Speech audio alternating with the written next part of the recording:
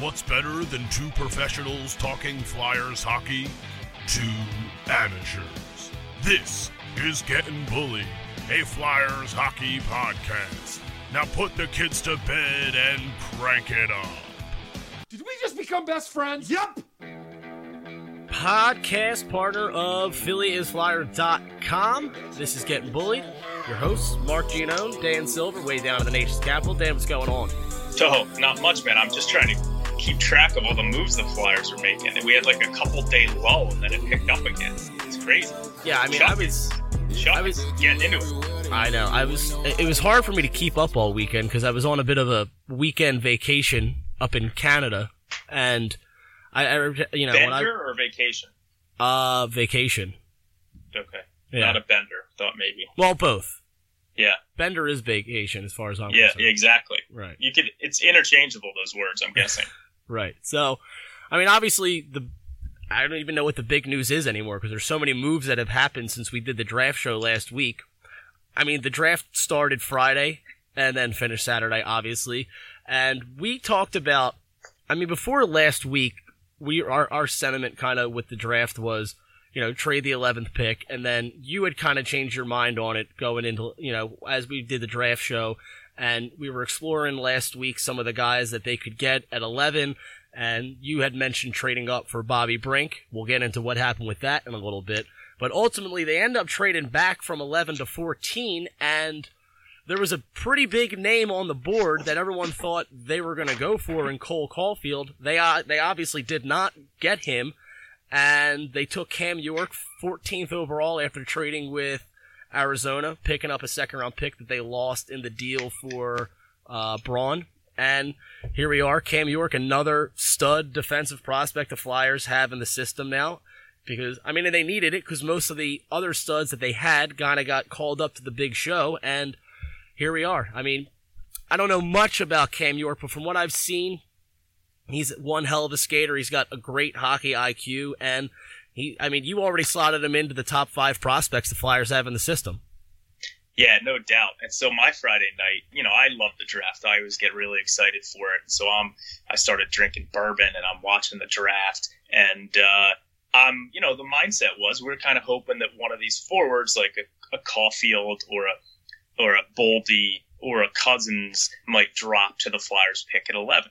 In the back of my mind, I did kind of have this sense from reading the tea leaves and reading the Flyers quotes that they maybe were leaning towards taking a defenseman. And so my biggest fear was that they were going to take Victor Soderstrom or trade down and take Victor Soderstrom because I'm not a big fan of his. So anyway, I'm watching the draft, and the big shock comes with number 6 when the Detroit Red Wings take Moritz Seider, the big German defenseman who, we talked about on the show last week. We liked him a lot, thought he was the best of the second-tier defensemen. Right. And Steve Yzerman, I guess he was trying to trade down because he could have gotten him later, and he just couldn't. So he just took the guy that he wanted. And so one of my favorite moments of the draft was watching Moritz Seider's expression when he was drafted, because you could tell that he was shocked that he was taken. So when that happens, you kind of know that one of the big forward prospects was going to fall.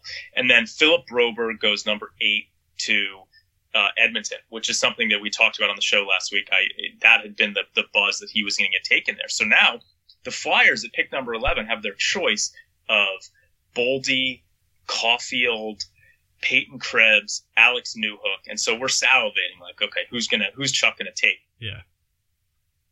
And then when he traded down to 14, it kind of, he got an extra pick. He got a second-round pick. And it kind of said to me that, okay, you know what? The Flyers are probably going to take a defenseman because they're probably trading down. And at that point, I'm like, just please don't make it be Victor Soderstrom. And then the Coyotes, who traded up to the Flyers pick, take Soderstrom. So now this is a great moment. He's off the board. I'm thinking, they're going to take one of these forwards. We'll see who they take.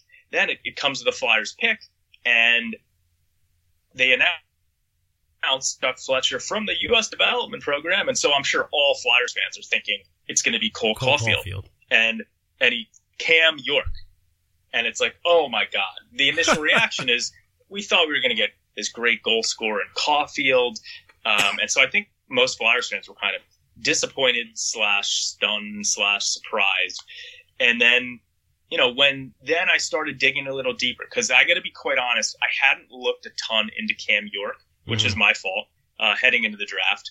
And when you start digging a little bit, it's really impressive. And probably a bigger play driver for the U.S. national team than Cole Caulfield was this season. He was the best defenseman on that team. He put up big numbers, something like, all playing on that team, York put up 65 points in 63 games. And so the U.S. national development team, it's the best team that they've ever had, with Jack Hughes and Zegras and Turcotte and Boldy and Caulfield. And Cam York was the best defenseman on the team. He's a 5'11", left-handed defenseman, 180 pounds. He's basically built for the modern-day NHL. He's a terrific skater. He's got great puck retrieval skills in the defensive zone. One of the things that I am really impressed with watching him is how he gets rid of the puck quickly. Even in the NHL, you'll see like Shane Gostisbehere or one of the other defensemen try and force the puck. They'll skate the puck up, and especially on the power play, try and skate it into the zone themselves. And Cam York makes early passes in transition, and they're the right play. And his hockey IQ is outstanding. He's a terrific passer. The one area where he could probably work to improve on is his shot, but he really does have all the tools to be a top 4 defenseman in the NHL. So, when I look back on it, I was very excited about the York addition. And so Friday night is over, and then we go into Saturday, where the Flyers, had picked up a pick in round 2. So I'm watching, and we get to pick 34. And we talked about on the show a kid who I'd kind of fallen in love with a little bit, Bobby Brink, who put up absolutely incredible numbers in the USHL, which is a U.S. amateur league. 18 years old, he scored 68 points in 43 games, 1.6 points a game, which is very favorable with comparable guys who played in that league. I think that Johnny Gaudreau was in that league, and Brink, outscored all of them basically his first year when you look at it. So the Flyers have pick number 45, and pick number 34 rolls around, and they say, "Oh, we have a trade to announce." And I'm thinking, like, in the back of my mind, like, could the Flyers actually be trading up to get Bobby Brink? He slipped into the second round, even though a lot of people had him ranked in their top 20, probably because he's 5'8" and 160, and he's got some questions about his skating. But the kid is just have an immense amount of skill. So he slips into the second round. They announce a trade. Nashville's traded the pick to the Philadelphia Flyers. Now I'm getting excited. I'm like, maybe they value Brink, and they traded up to take him. And sure enough, the Flyers took Brink with that 34th pick, which they traded up for. And now all of a sudden, the first 2 rounds were a tremendous success for this team. Because quite honestly, if they had taken Caulfield in the first round, I don't think that they would have been able to get a defenseman who's got Cam York's skill set in the second round. So what they did was they got a really good defenseman, arguably the second best puck-moving defenseman in the draft, and they added a goal scorer who, quite honestly, could be as good as Cole Caulfield in the NHL.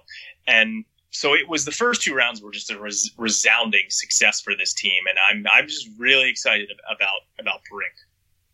So, you know what I find ironic? This is kind of a bit off topic, but I mean, all the years that, and I'm talking like in terms of like the national stage of, or the international stage of hockey, all the years that Team Canada pretty much dominated the Olympics and everything like that.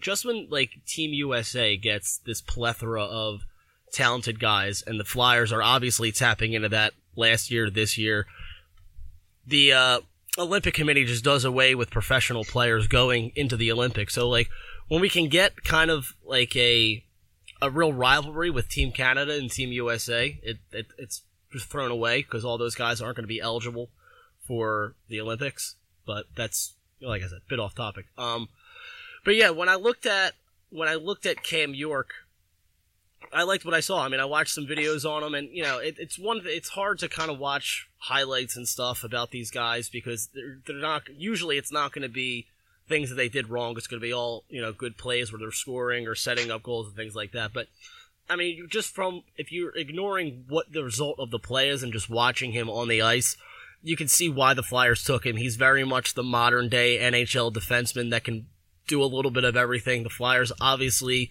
like that. The old regime loved it when Hextall was here.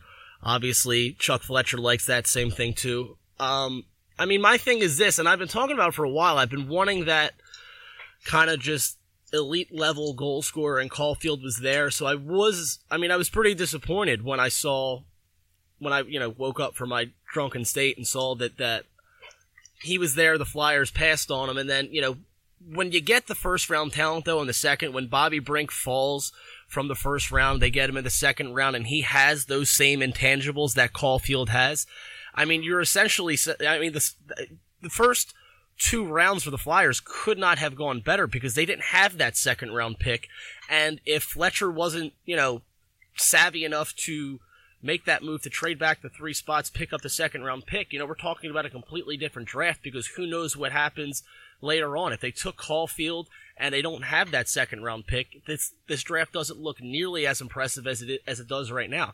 Just on those 2 picks alone, the whole Chuck Fletcher era of running this team and drafting players starts off on a really great foot, because now you have 2 more pillars on a team that has a really good set of young, talented players that are about to take over, and the tide's starting to turn a little bit with the core of this team, and now you just have 2 more guys that, 2-3 years that can come up and start contributing, just as guys like Sanheim, who we'll get into, and, TK and those guys, just as they're coming in and started to find their game, these guys like Farabee, who will be here sooner rather than later, guys like now Bobby Brink, Cam York, these guys are all just going to be slotted in as things roll on these next couple of years, and the team's just going to get better and better. And, I mean, like I said, I was disappointed they didn't get Caulfield, but it made up for it when you see what Cam York is, and when you see that they got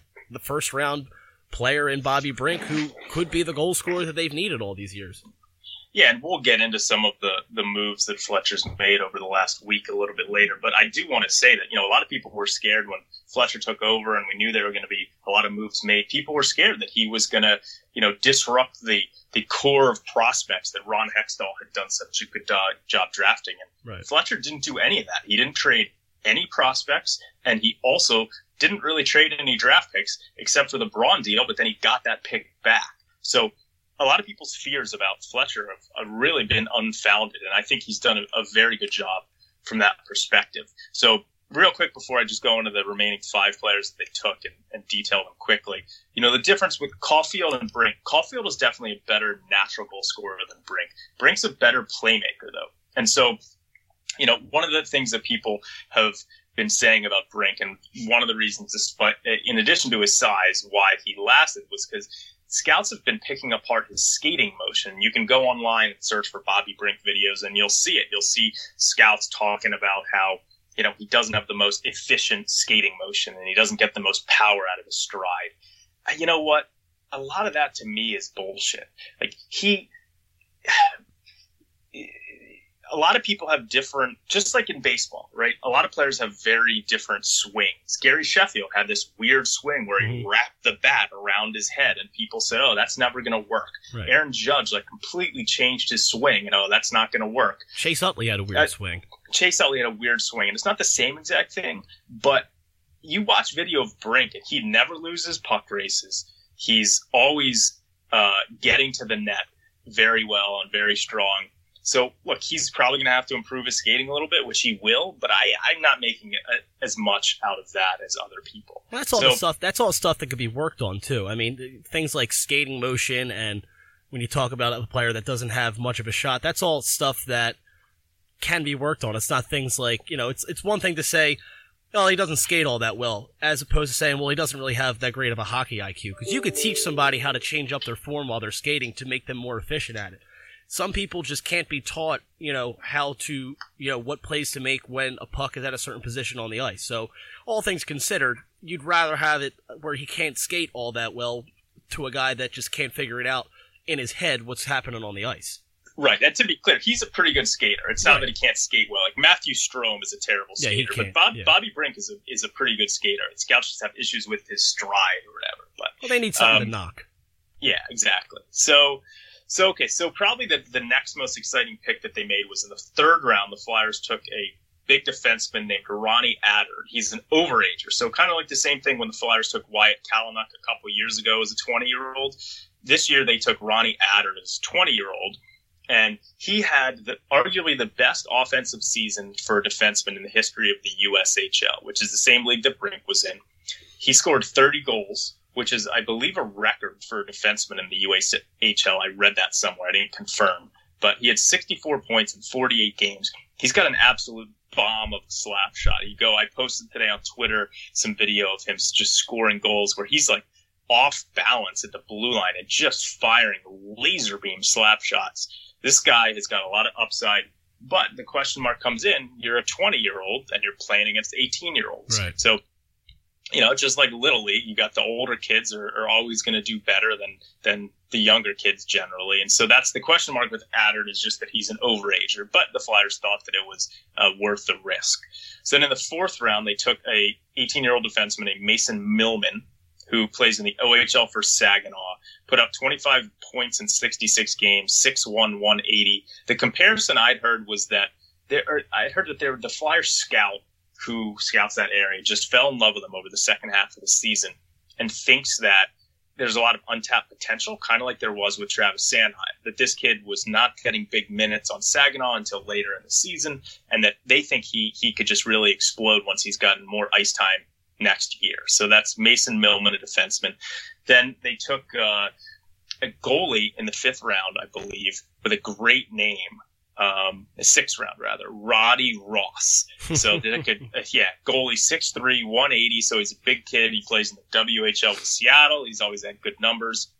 Their other two picks in the draft were two wingers, Egor Serdia, who's in the Quebec Major Junior Hockey League. He's supposed to be a pretty naturally gifted goal scorer. He put up 25 goals and 40 assists in 63 games for Victoriaville in the Quebec League. Sixth-round pick, so obviously there's some issues with him, but who knows what could happen. And then the last pick was a winger named Bryce Brodzinski, who was playing in the USHL, same league as Brink and Attard, and he put up 17 points in 19 games. So obviously when you get to the later rounds, there's some question marks. But, all in all, I think the Flyers probably had as good a first two rounds as any team in the draft, and their third and fourth round picks look promising as well. So I'd say it's a pretty good start to the Chuck Fletcher drafting regime. But we'll know more in a couple of years. Yeah, I mean you're not gonna hit on every pick, but the ones that obviously get put over under the microscope are those first two. And on paper right now, and just a few days after it happened, everything looks like it's pretty, they look like good picks. And the thing where the Flyers benefit right now is there have been so many good picks made before Chuck Fletcher had this draft that they're in a position to really start to push this team ahead. It's not as imperative to hit on all these picks. And if, not that you want your team to miss out on a first or second round pick, but they're set up where they have enough talent right now to where they're not as dependent on these draft picks hitting as they were, 2-3 years ago. Yeah, I mean, with Frost, Farabee, and Ratcliffe among the forward prospect group, and the goaltending prospects with, obviously, Hart is in the league already. Right. He'd be the goalie here for the next 10 years. But you've got Samuel Ersson, who was probably had the best season of any goalie drafted last year.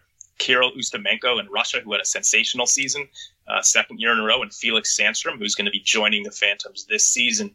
In goal and from a forward perspective, the Flyers are absolutely set. So that was another reason why taking Cam York was important, because they graduated Sanheim, Provorov, and Myers. Myers is technically still a prospect. He's only played 21 NHL games, but they graduated Sanheim and Provorov and Myers to the NHL. And so the next best defensive prospect, in my mind, is probably Egor Zamula, who's a couple years away, and who knows how his progression is going to go. And so they've got some, maybe bottom pairing defensemen in the system, like a Adam Yinning or a Jack St. Ivany or a Linus Hogbear.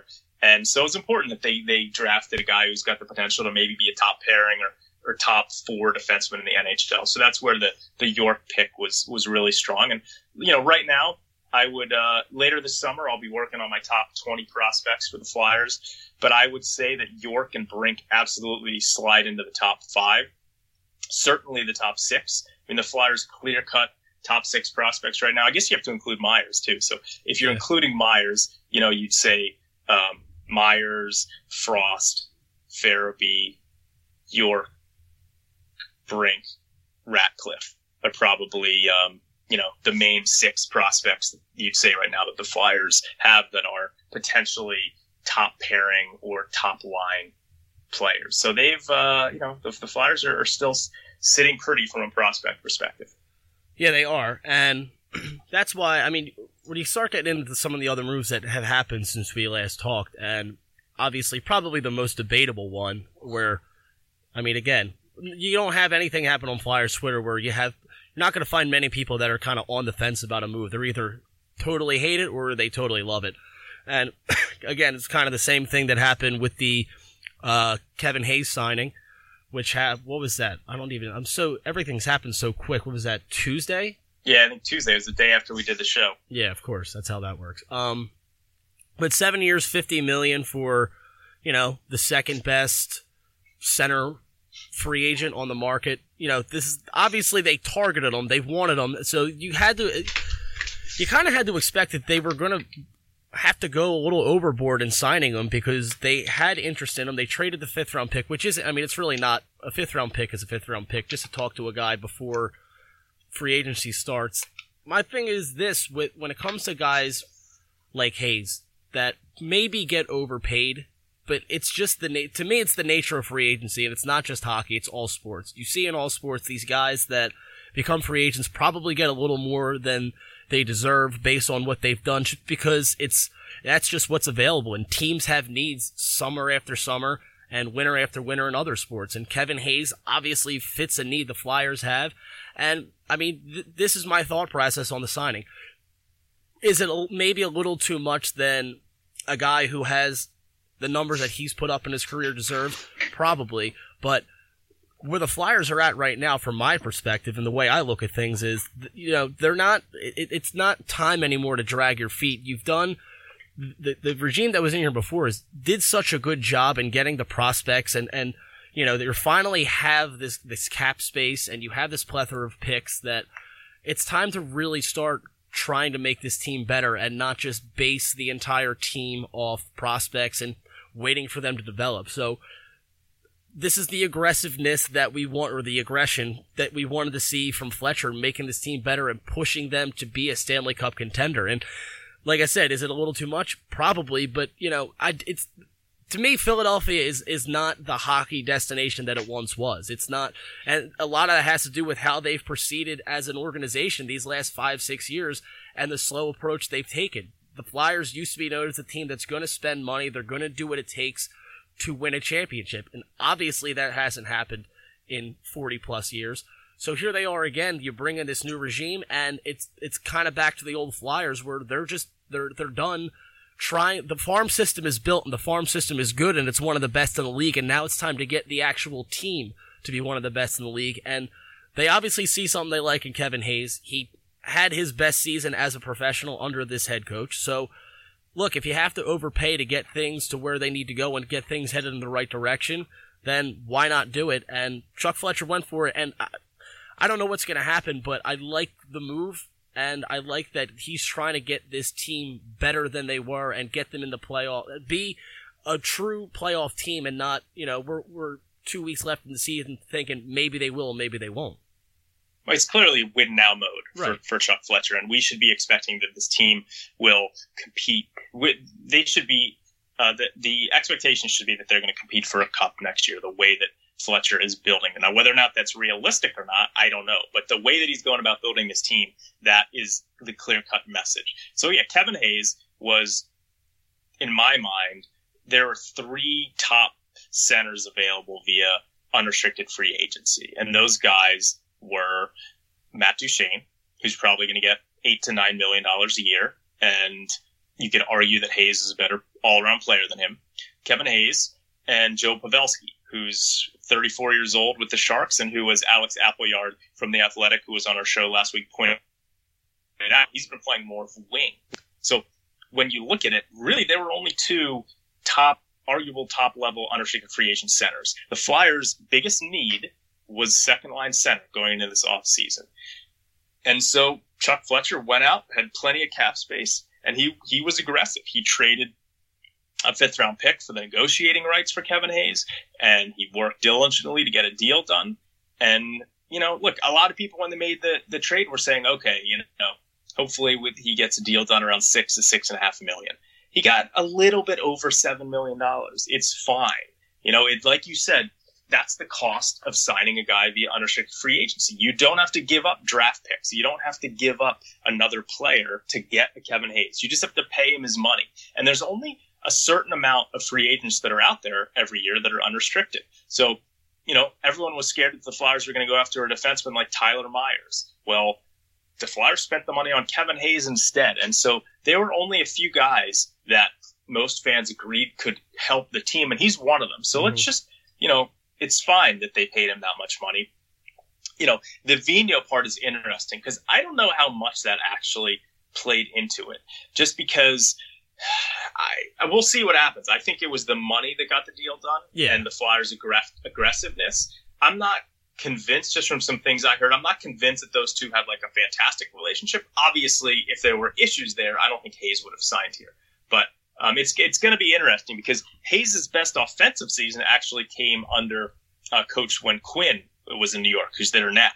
So, I think Hayes had his best offensive season from a goal scoring perspective. He scored 25 goals under Vigneault. So it'll be interesting. But look, they just committed a lot of money to the guy, and he's going to be the second or third line center for this team for the foreseeable future. And when you talk about having a big guy like Sean Couturier as your first line center, then you've got Kevin Hayes, he's 6'5", 220. Like, Kevin Hayes is huge, and he plays an all-around game, and he's a very good passer. You put him in between goal scorers like Voracek and Van Riemsdyk, maybe Lindblom's with him at some point, and you're talking about he's going to have far and away his best offensive season this year with the Flyers, and he should be good for a number of years because he just turned 27 years old, so he's about as young as it gets for an unrestricted free agent. There's just a lot of very positive things about this, and then it gives Nolan Patrick a chance to develop as a third-line center. Right. And again, Patrick's, 6'3", 6'4", so you're going to have three big centers who can skate, who can score, who can distribute the puck, and all of them are pretty good in all three zones. Yep. So that foundation is really going to give the Flyers something to build off of and outward from. And so I have no issues with the Hayes deal. Look, is there a risk that he doesn't progress offensively and that contract becomes an albatross? Of course, but these are the risks that you take. With anybody. And I'm pretty confident that because he's such a good all-around player that even if the offense doesn't come around, that he's still going to help this team out. So yeah, I think the Hayes deal was fantastic, and they overpaid a little bit, but let's wait and see what guys like Duchesne sign for. Yeah, I think this could end up, and the Flyers could have just, and here's what people don't really, I think a lot of the times think about, the Flyers basically just set the market for the rest of free agency. So now, if you're the agents of, maybe not so much Joe Pavelski, but if you're Matt Duchene's agent, you're thinking, okay, Kevin Hayes just got this, and my player, I think, is worth more than that. So yeah, you could, it's not, it's more than likely that he's going to get more money per year. He may have anyway, but if the Flyers, they did themselves such a big favor in getting him in and getting this done now. And I don't for the people that don't like the deal, what was the alternative? If you go to free agency, now you're competing with 30 other teams that may value a player more than you, may pay more for a guy than you will, because the Flyers still, for all the cap space that they still have restricted free agents that they have to get locked down. There may be teams out there that don't have that and can go a little bit more. So, and you run the risk, once it went to July 1st, the Flyers always ran the risk of him going somewhere else. You had him in, they had to get him signed, because if he walked, like I said already, I don't think the Flyers are that. Look, Kevin Hayes is going to say all of the right things because the Flyers just threw a shit ton of money at him. So he's going to say that the Flyers are heading in the right direction. And Philadelphia is a great destination for hockey, but I think if you're gonna, if you hit it with truth serum, if you hit a lot of these free agents with truth serum, they're gonna say, maybe not really, because there's other teams out there that that the players are progressing a little bit better at. I don't think Philadelphia is not what it once was as a destination. The Flyers are gonna have to overpay anyway. So why not do it?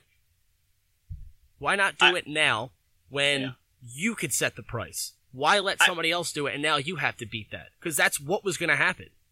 I don't necessarily agree that Philadelphia isn't a destination. I still think money talks when we're talking with a lot of these players. And, what you said about what was the alternative is a very good point, because like we talked about, there weren't really any other unrestricted free agent centers other than Duchesne, pure centers. Flyers fans kept talking about going after some RFA centers like Braden Point or William Karlsson. Right. Those guys are not going to be moving teams. William Karlsson just re-signed with Vegas for 8 years. Braden Point, the Tampa just traded away JT Miller to Vancouver for draft picks just so that they can have the money to re-sign Braden Point. Like, these really good young centers that are restricted free agents, they're not going anywhere. This is the price of doing business. And, exactly. Chuck Fletcher did it. And, another move that happened right after our show was the trade for Justin Braun. So this is an interesting one. The Flyers traded a second-round pick this year and a third-round pick next year for Braun from San Jose, who's got $3.8 million left on a 1-year contract. He's got 1 year left and he'll be an unrestricted free agent.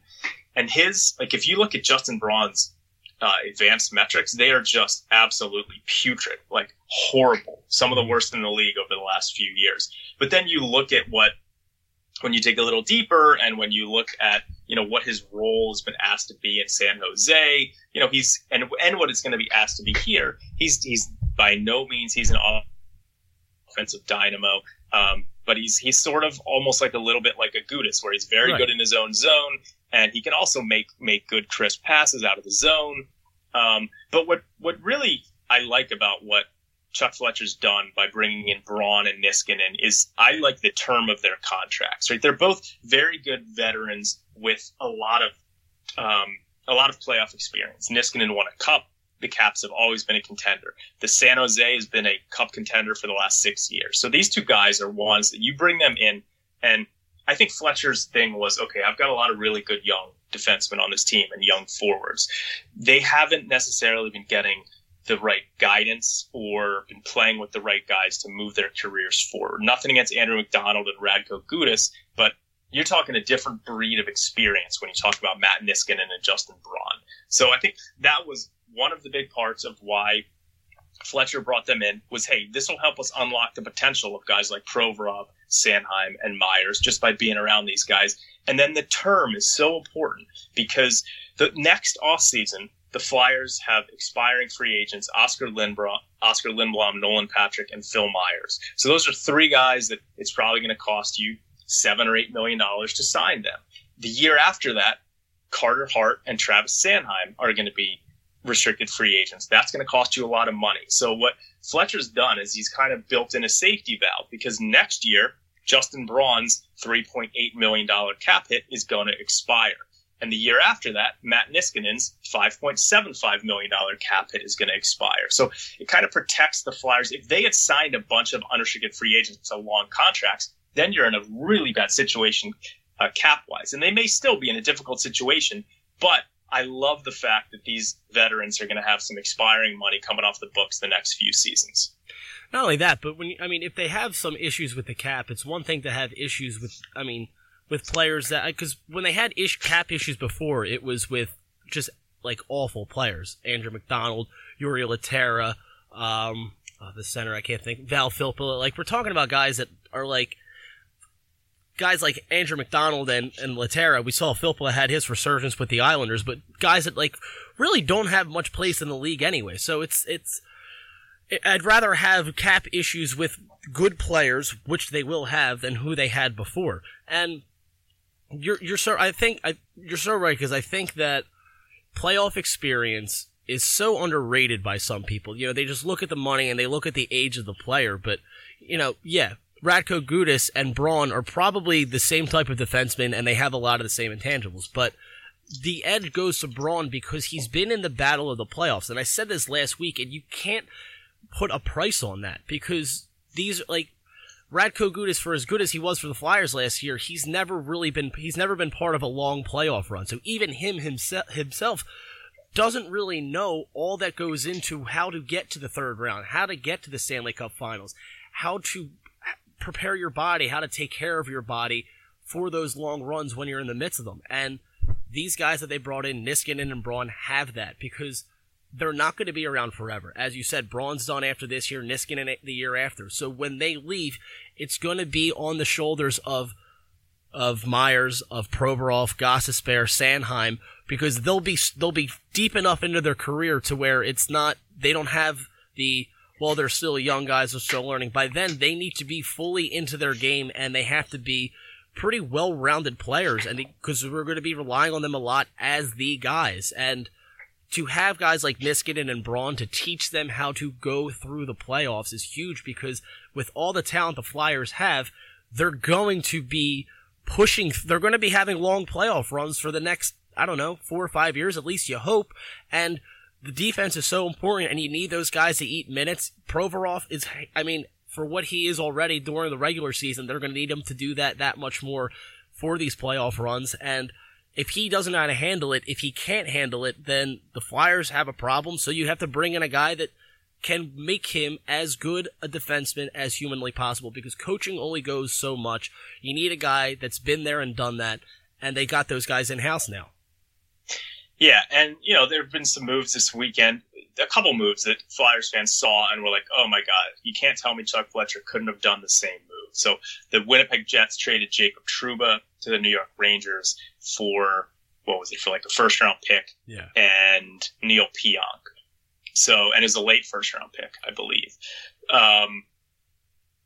Here's the thing with that trade. Jacob Trouba most people think wanted to be in New York. His fiance or wife is, I think, in medical school, and there's reasons New York is one of the places he wanted to go play, and he's a restricted free agent this offseason. So if a team traded for him that he didn't really want to go to, he was just going to sign a 1-year deal and become an unrestricted free agent. So that's a huge risk that you'd be taking on if you traded for Trouba. And so I think there are only a few teams in the league that were going to trade for Trouba, and clearly the Rangers were one of them. I think he's also like best expected Brady Shea or something like that. Then you look at PK Subban, who was kind of like traded for peanuts at the NHL draft to the New Jersey Devils. And Flyers fans were like, oh my God, why couldn't we have gotten PK Subban? Well, here's the thing about Subban. He makes $9 million for the next 3 seasons. Mm-hmm. And I would argue that he's 30 years old. I think he's been a little bit overrated during his career. And $9 million, I don't know if I'd rather have him for that or you'd rather have Niskanen for 2 years and Braun for just because you're really tying up a lot of money over the next 3 seasons if you're getting a guy like Subban. So we'll see how it works out for the Devils.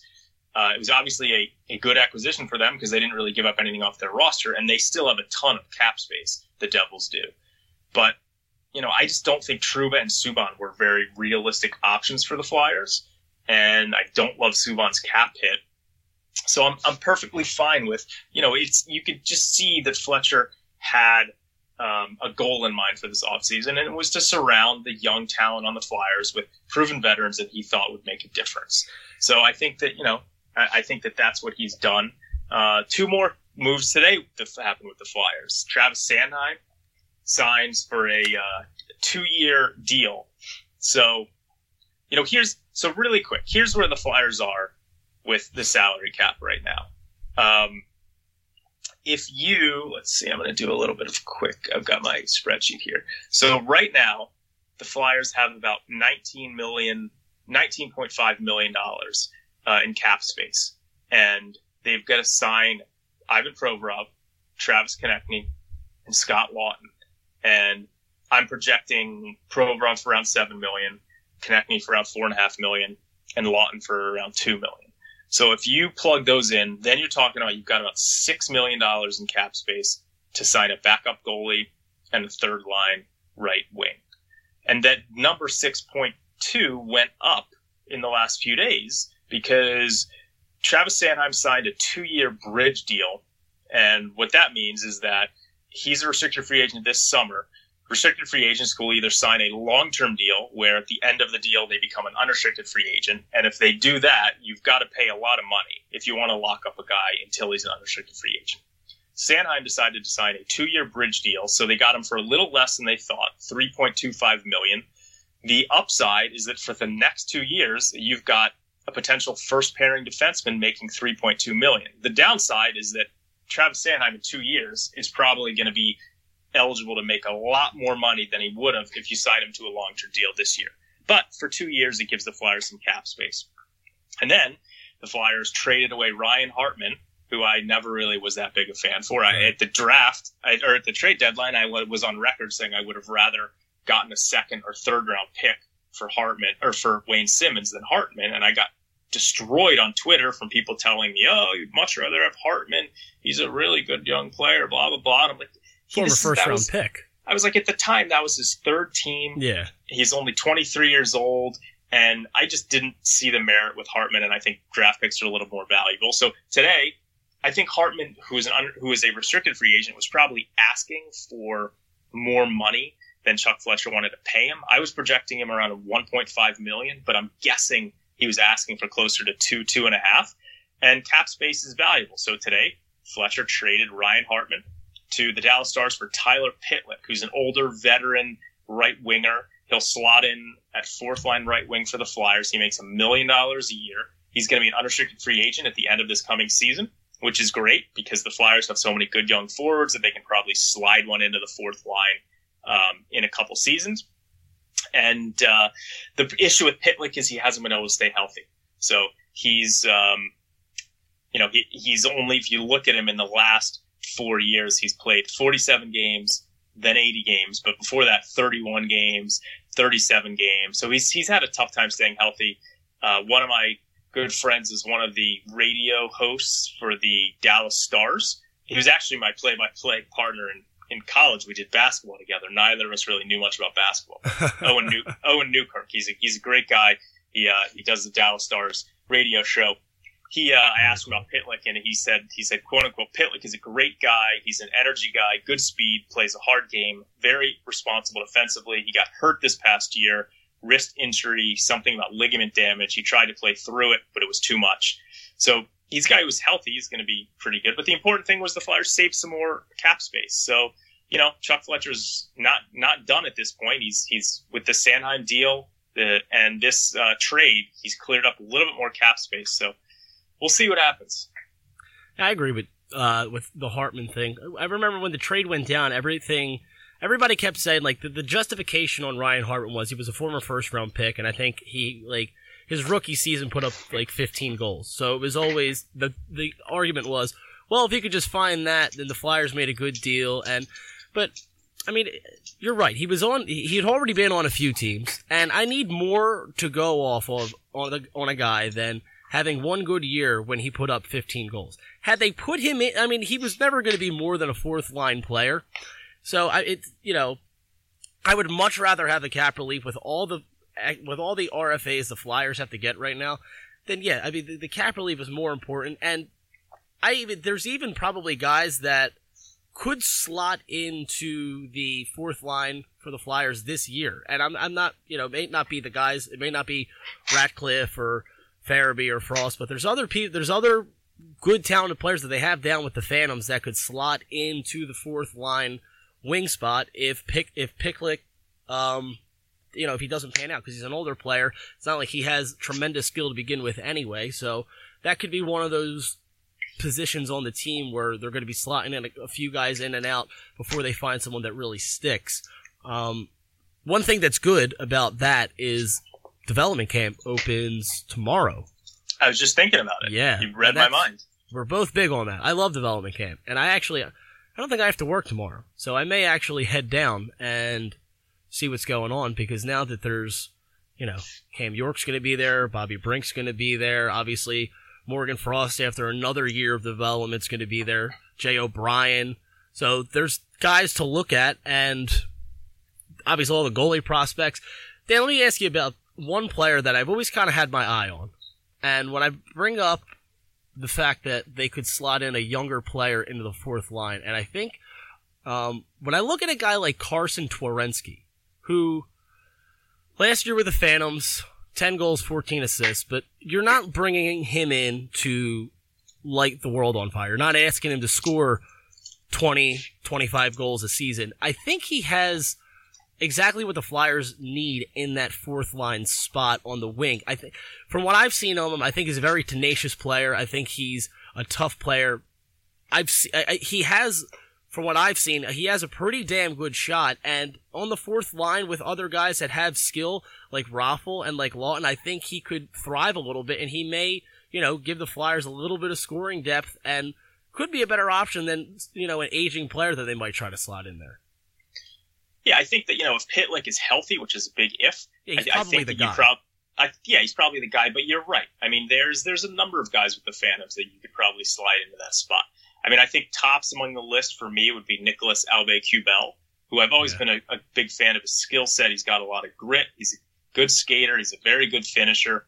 He's kind of like, to me, the ideal fourth line forward in the NHL. And I actually thought he played okay when he got called up earlier this season, but he didn't get a lot of ice time. And so I think Aube-Kubel is a guy who might be ready for an NHL fourth line role. I'm not sure if Twarynski or Connor Bunnaman or David Cachet, there's some of the guys who might be kind of like a year away.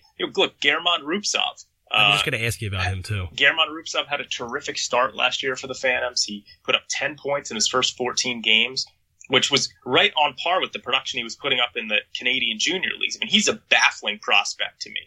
But then he got injured. I think he injured his shoulder, maybe, or his arm last year after 14 games, and he had surgery and missed the rest of the season. He's never been able to stay healthy. So because of the injury, he probably will start with the Phantoms again, but he's a guy who could end up being a very talented fourth line type of player. So look, there are a lot of options. I'm not going to lie. I did kind of like the idea of having a Raffl, Lawton, Hartman fourth line, because that is a very good fourth line. Yeah, I mean, despite what I'm saying about Ryan Hartman, he, as a NHL fourth liner, I think he's pretty good because he can bang bodies. He can chip in with a goal or an assist here and there. But he clearly was looking for too much money, and it wasn't something that Chuck was going to give him. Yeah. So, but you are absolutely right. There's some young guys. I think the Flyers will still try and make a run, maybe at a third line winger, like a Jonas Donskoy. But I don't know if they're going to have the money to sign someone like that, or like a Tim Connolly from the Caps. But I'm very interested to see. So development camp, real quick, the schedule's up on the Flyers website. Like you said, it starts tomorrow. And tomorrow it's from two groups, 9:15 to 11:30, and then 4:30 to 5:45. That's the schedule both Tuesday and Wednesday at Voorhees. Thursday, they've got their Trial on the Isle community event. Autograph session from 1 to 3, and then they've got that's on Thursday, and then the final 2 days are Friday and Saturday at Voorhees. Friday morning, 10:30 to 11:45, and then they've got a 3-on-3 tournament from 4 to 6 on Friday. I always like going to that. I'm not going to be able to make it because of work, but Saturday I'll be there. The morning practice from 10 to 11:15. Probably won't be there for that, but they've got a 5-on-5 scrimmage, which is very cool. Chuck Fletcher's switching it up a little bit from what Ron Hextall used to do, because previously they only did the 3-on-3 tournament. Now they're going to do a full 5-on-5 scrimmage from 6 to 8, so that's going to be a full 2 hours of that, which should be very cool. And I will be there at Voorhees from 6 to 8. Hopefully meet some of our listeners there. But I'm very excited to see Brink and York and, of course, Frost and Farabee and Ratcliffe, because depending on how much money they have to spend to sign Provorov and Konechny and Lawton and a backup goalie, there's a chance that they may be relying on a Frost or a Farabee to kind of grab that third line right wing spot. Mm-hmm. So it's going to be a very important summer and training camp for those two players. Couple of also familiar names as I'm looking on the roster that I have in front of me. Way down at the bottom, it goes in numerical order.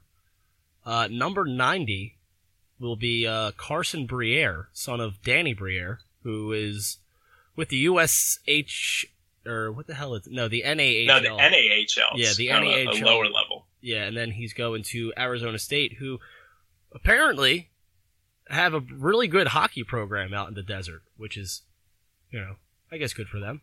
And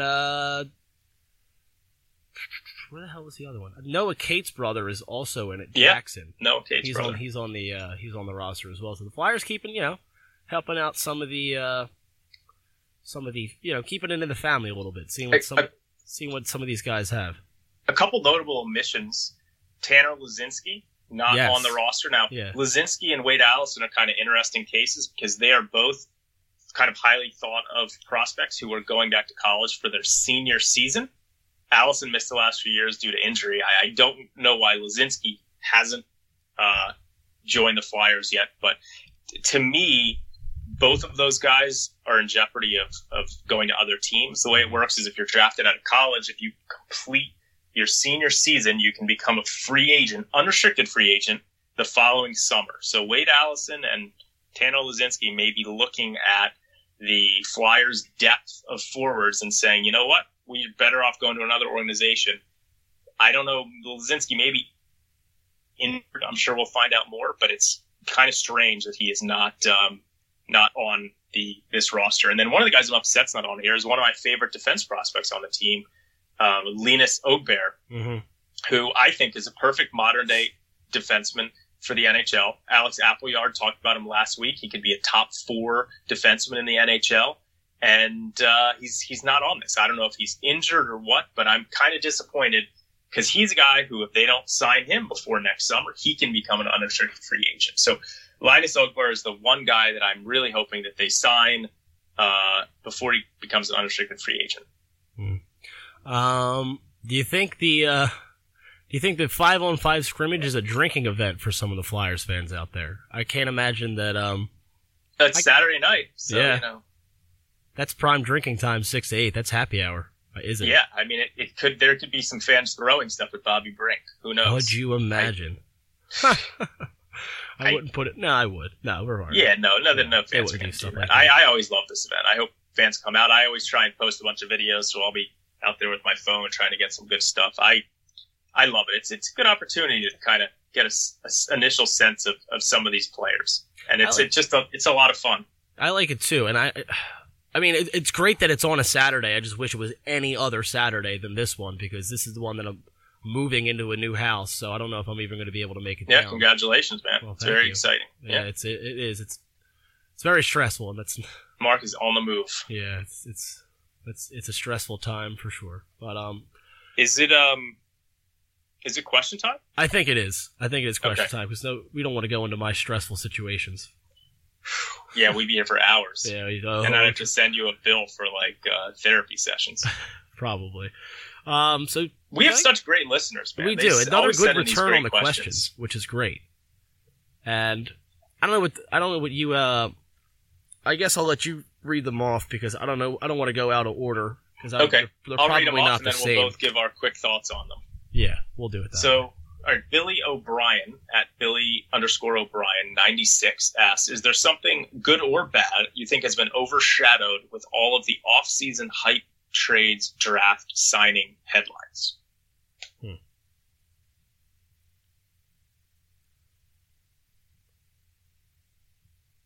I mean, I guess I'll go first. I talked about it on the show, but I think the way that Chuck Fletcher has staggered the contracts ending, with Braun ending next offseason and Niskanen ending the following offseason, I think that's good. I think that also the fact that he hasn't traded any prospects is also good. I'm not sure.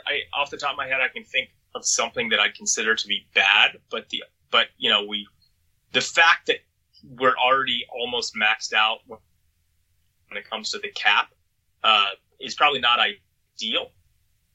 But I think that we're going to see that it was probably worth it for Chuck to get these deals done early.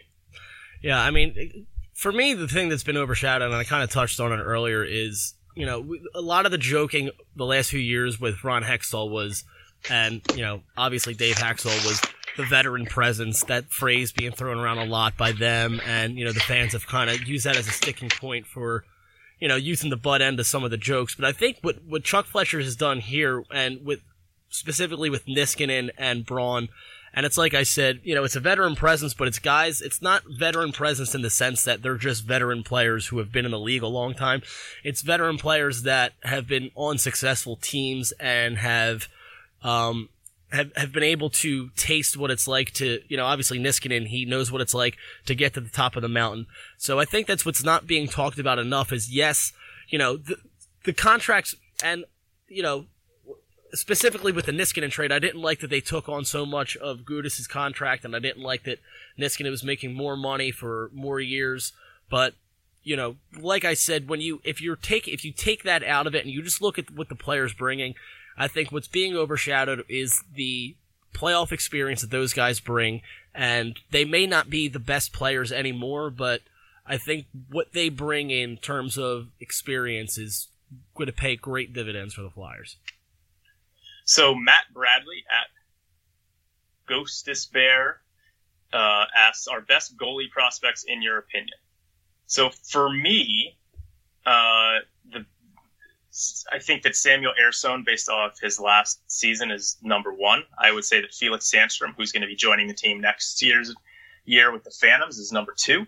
I expect him to be very good next season for the Phantoms. Yeah. And I still have a lot of confidence in him. I think that Kirill Ustimenko is a clear-cut number three. And I think those are, right now, you got to look at those guys as the big three goalie prospects. And the Flyers probably as a whole have the best group of goalie prospects in the league, at least in terms of depth. And that doesn't even count Carter Hart. So that's where I would go on that one. You realize this is the first year since we started doing this that Carter Hart is no longer a prospect. I know. That's where it's crazy that Myers, when I do my list, Myers is still eligible, so I guess I'm going to have to include him on the list. It's almost like we're parents. We've nursed them along here, and they're becoming men. Yeah, I mean, as far as that, I may leave Myers off my list. I don't know. We'll see. Yeah, I mean, he's pretty much slot. You would have to imagine he's slotted in as just, he's one of the top. He's going to be on the top three pair. But as far as the goalie question goes, that list is pretty much. I like Felix Sandstrom a lot. I like that he's going to be with the Phantoms and start to learn the North American game. And I may take the 1.5-hour, 2-hour drive to Allentown a couple times just to see him play. Cause that's awesome. From what I wish I was closer. I've only ever, obviously, because he's been playing overseas, the only time I've ever seen him live is at the last two prospect camps. So it'll be nice to see him in a game situation that means something. Yep. And I think he's going to do well. I think the Flyers are finally set up pretty well, it seems, at goalie. Yeah, I'm a huge fan. Bill Leonard, one of our good buddies at Major78, asks, hi, Dan and team. Given cap constraints, do the Flyers sit out UFAs on 7-1? When and how much cap space will the RFAs absorb at signing? Who's the backup goalie and what does he cost? Trade targets with other teams with worse cap issues. Third line right wing. Does a kid get the spot? Bill's really challenging Rob for the most questions this week. Does JVR move to Patrick's left wing? Do we trade a D-man and assets for a solid third line winger? Potential trading partners and target players we possibly land. I'm impressed, Bill, that you came up with all these questions. So, am I end team? What's that? I think you're end team. I'm yes. end team. All right. Yeah, you're end team. I mean, you're end team. I like that. I might start calling you that. Right. But no, you know what? These are all pretty good questions. I'm just going to really quick. I think that the only UFA, I think the Flyers still need a backup goalie and a third line right winger. And I think if there's the Flyers, if they're going to have the money, they may try and go the UFA route. I still think there's a reasonable chance that Talbot and or Elliott is the backup goalie. We talked about how much cap space the RFAs will absorb. I think Provorov's going to come in around 7, Konechny about 4.5, and Lawton about 1.75. A backup goalie, I think you're looking at about $2 million, and I think that maybe Talbot or Elliott could still be there. Otherwise, you could be looking to trade for like a Jake Allen or a James Reimer. The rumor is that the Panthers might buy out James Reimer, and at that point, you could just sign him pretty cheap. Mm-hmm. we talked about, I think that Frost or Farabee have a shot at that third line right wing. And this is a good question, actually. He asks, if that happens, does JVR move to Patrick's left wing? Because I guess if you're thinking, would you really want a third line that's so young where you've got Lindblom, Patrick, and Frost or Farabee? I'd be fine with that. You want to move Lindblom up to Hayes and Voracek? I think he'd be fine with I think he could benefit from that too. JVR, Patrick, and Frost or Farabee. Although I do think JVR at this stage in his career kind of goes to the front of the net and doesn't do a lot of the dirty work. So he may be a better fit with Hayes because Hayes does some dirty work. But anyway, so I think those are a lot of so those would be some of my answers on those. Yeah, I'm still trying to figure out. Yeah. I wish you would have numbered them. Yeah. Bill Leonard. We still haven't gotten. We like the multiple questions, but we need numbers.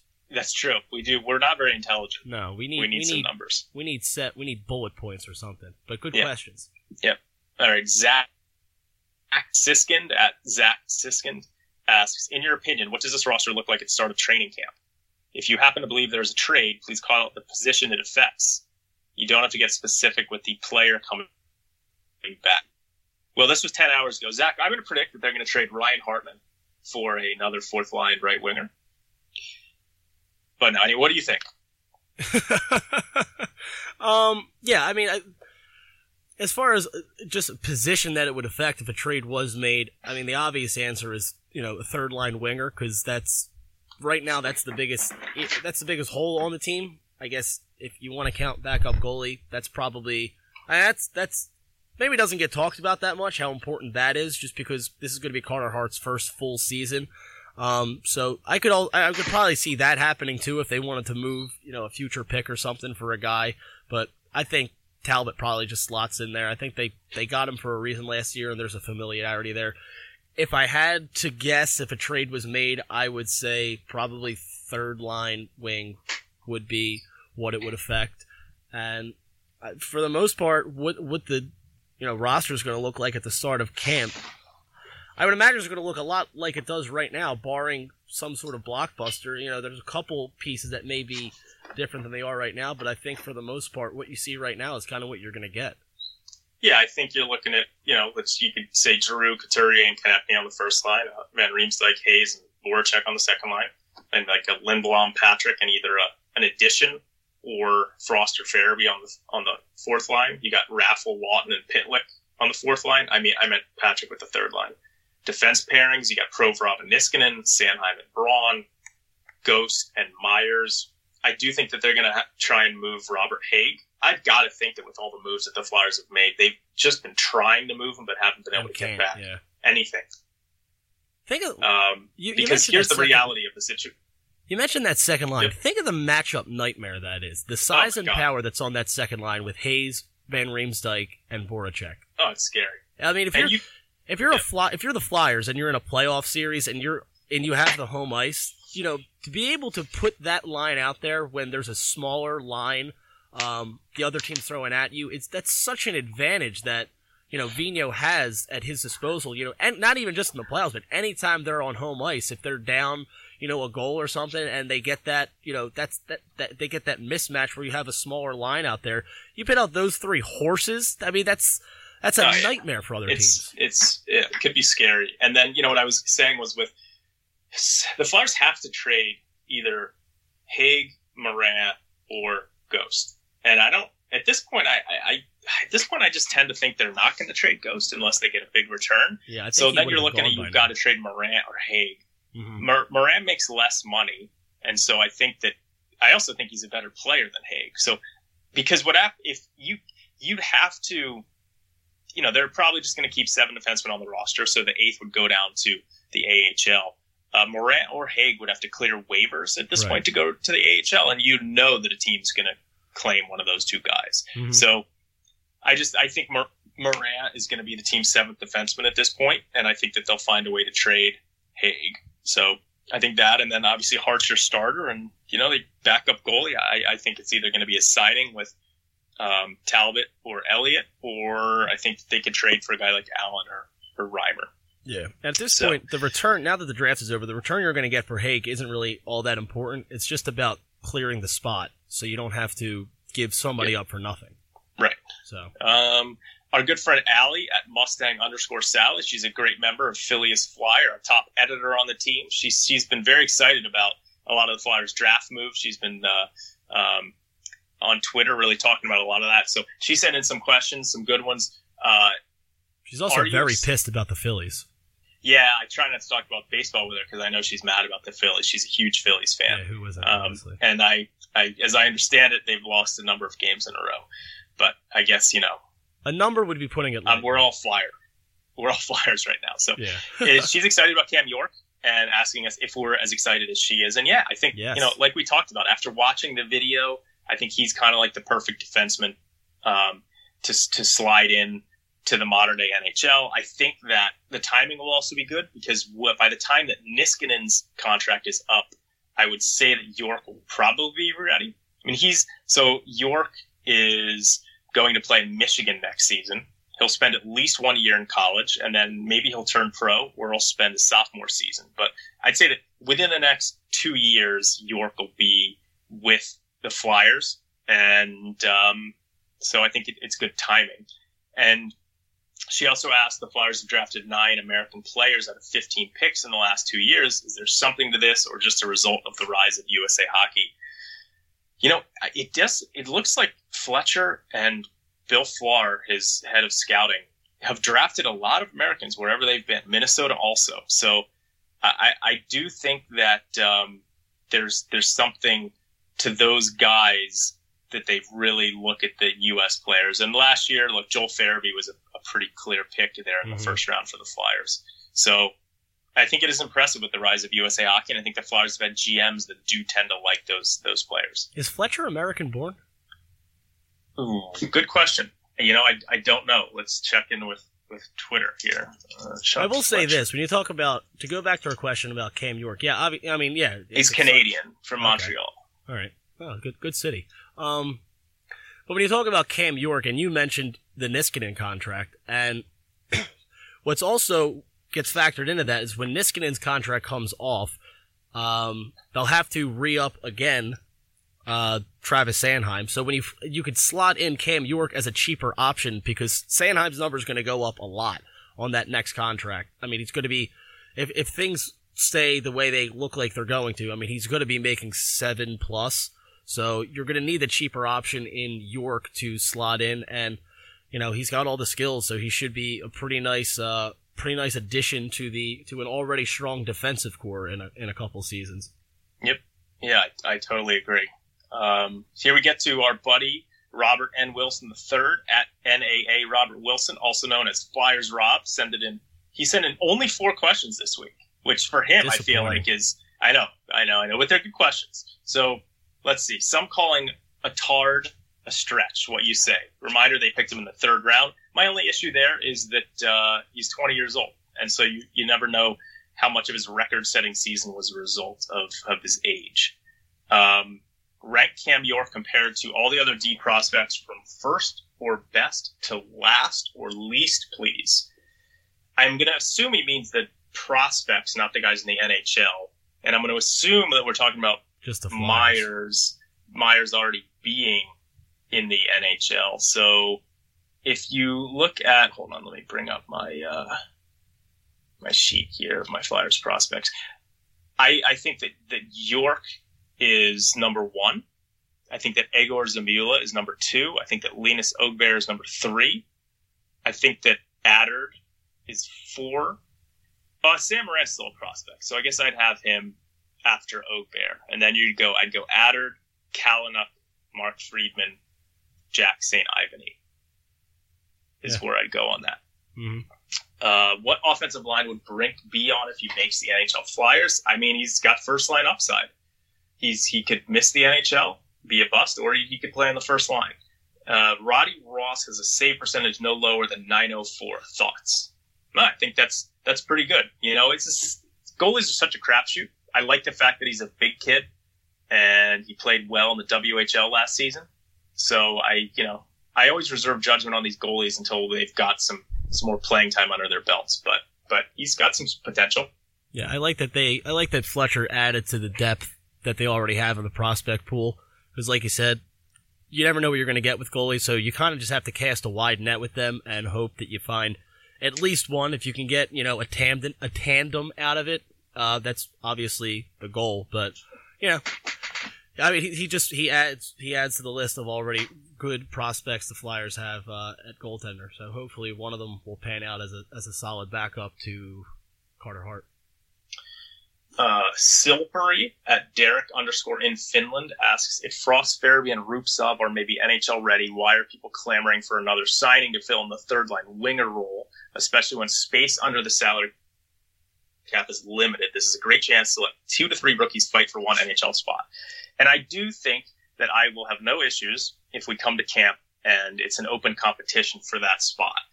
But it's also difficult to say like, oh, we've got an open competition for the third line winger, but our fourth line is set, right? You want to give like guys like Lawton and Haig a chance for that one. So it's tricky how you kind of word it. But I think that if the guys like Jonas Donskoy are just too expensive, that I have no issues letting those guys fight it out. Again, I think that Lindblom, Patrick, and a Farabee or Frost might be a little young for what I want as my third line, so you might have to move things around a little bit.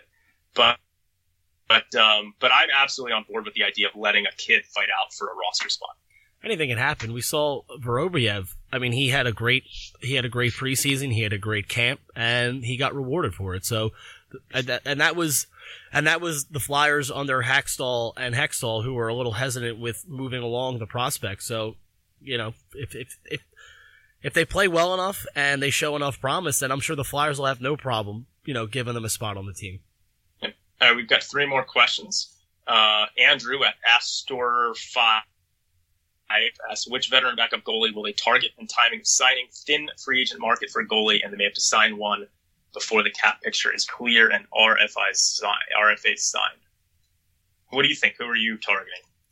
I said it a little bit ago. I would go with just because of the familiarity and because of the relationship. I would go Cam Talbot. You need the backup goalie position is important when you have such a young goaltender and literally the cornerstone of the franchise moving forward. So you need it goes a little bit beyond coaching. The goaltending coach is going to do all he can to kind of help Carter Hart progress his career and help with his technique. But you also need a guy, I guess in a way, somewhat of like a father figure, but also a peer, somebody that can, if he's struggling, it's one thing to hear from a coach because the coach has, it's your coach, but it's another thing to hear from somebody that you may respect as a player and somebody that you have a bit more of a special relationship with. So,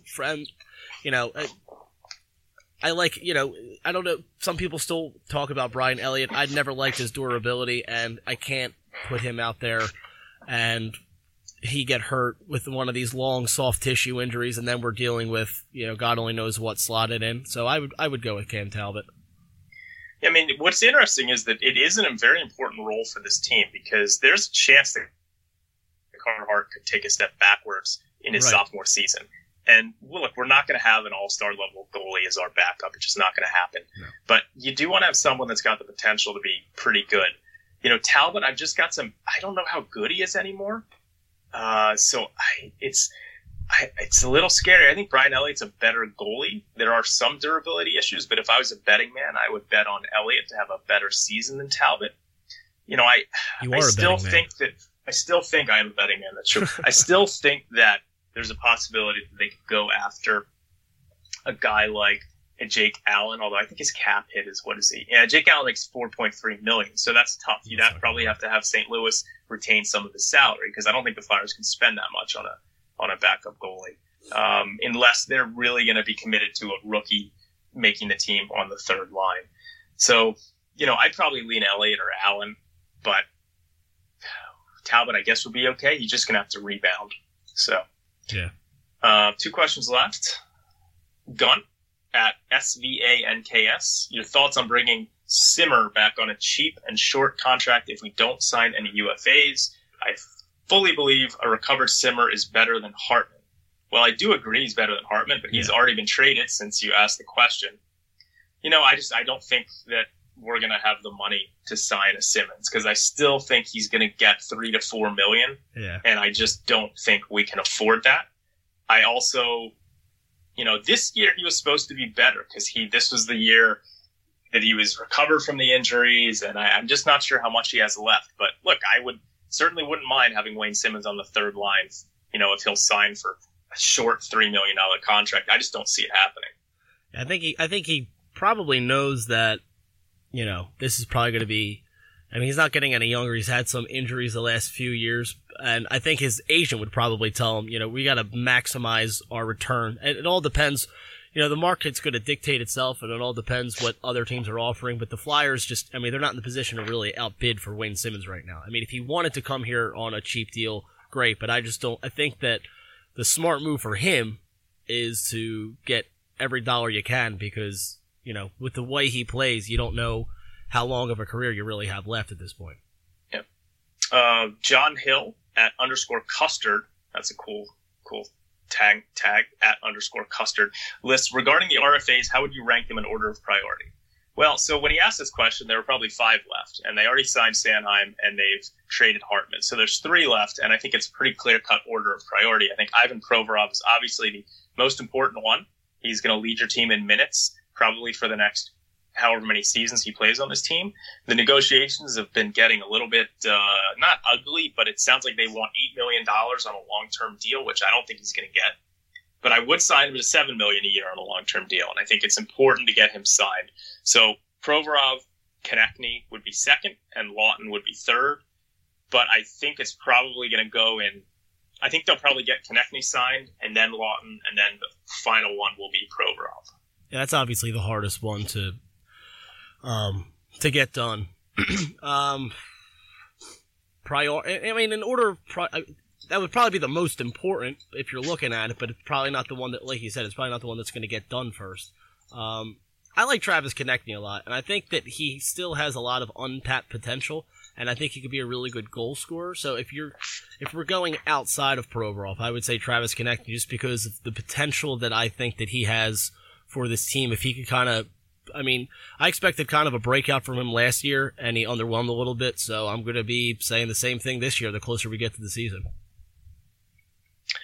So I think that's all the time we've got. Although, actually, we had a question come in from a friend of mine, Emily Crowfoot, a.k.a. Taco, wanted to know why we don't spend more time talking about Gritty on the show. So maybe next week or our next show, we'll dedicate some time to talk about Gritty. Well, I'm actually anti-Gritty. That's probably part of the reason. Oh, man. Yeah, we're definitely going to have to talk about it then. We can. We'll talk through those issues. I'll tell you right now, it's not an issue, but the Fanatic is still the head dog in charge in the mascot game, and I'm not going to ever get off that hill. All right. We can talk about it. We can sift through my brain anytime you want. That's a scary thought. All right, well, this is your favorite part of the show. I know. It's your closing remarks. It's where we can find you on Twitter, and where we could read you. Because I know this is where you start to thrive in these months of the summer when after the draft, after the development camp, when your list comes out, people love it. People get, and the anticipation is huge for it every summer. So this is where you really start to thrive as a hockey analyst. Well, I appreciate that. Unfortunately, I haven't had quite as much time to write recently as I would like. But I'm planning to get some content out this summer, hopefully after the development camp. I'll be posting a bunch of videos from camp as long as I make it up there, which I'm planning to. And I'll definitely be putting together a Flyers top 20 prospect list at some point over the summer. So you can find me on Twitter at dsilver88. Great content like me doing jumping jacks during the NHL draft because I was challenged to do it if the Florida Panthers took a goalie, which they did. So I did my jumping jacks. So at dsilver88. And then you can find my articles over at phillyisflyer.com. And as for me, you could follow me on Twitter at Mark Flagman with 2 N's. Sorry, got sidetracked. Mark Flagman with 2 N's, and there you could find great content such as my weekly encounters with alcohol, which is always fun. And you could follow this show at _Getting Bullied. Obviously, follow Phillies Flyer. Check out all the great writers at philliesflyer.com. We are getting into the dog days of summer as we approach the middle of the summer already.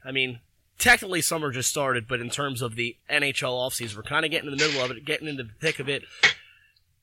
Free agency just around the corner, development camp, all that great stuff. So Phileas Flyers, definitely where you want to be to check out all of that. Until we do this again, we're going to have our prospect camp special that we always have, which we love to do because we both, try to get down there and really analyze what we see. So until we do that, everybody have a great life, and let's go Flyers.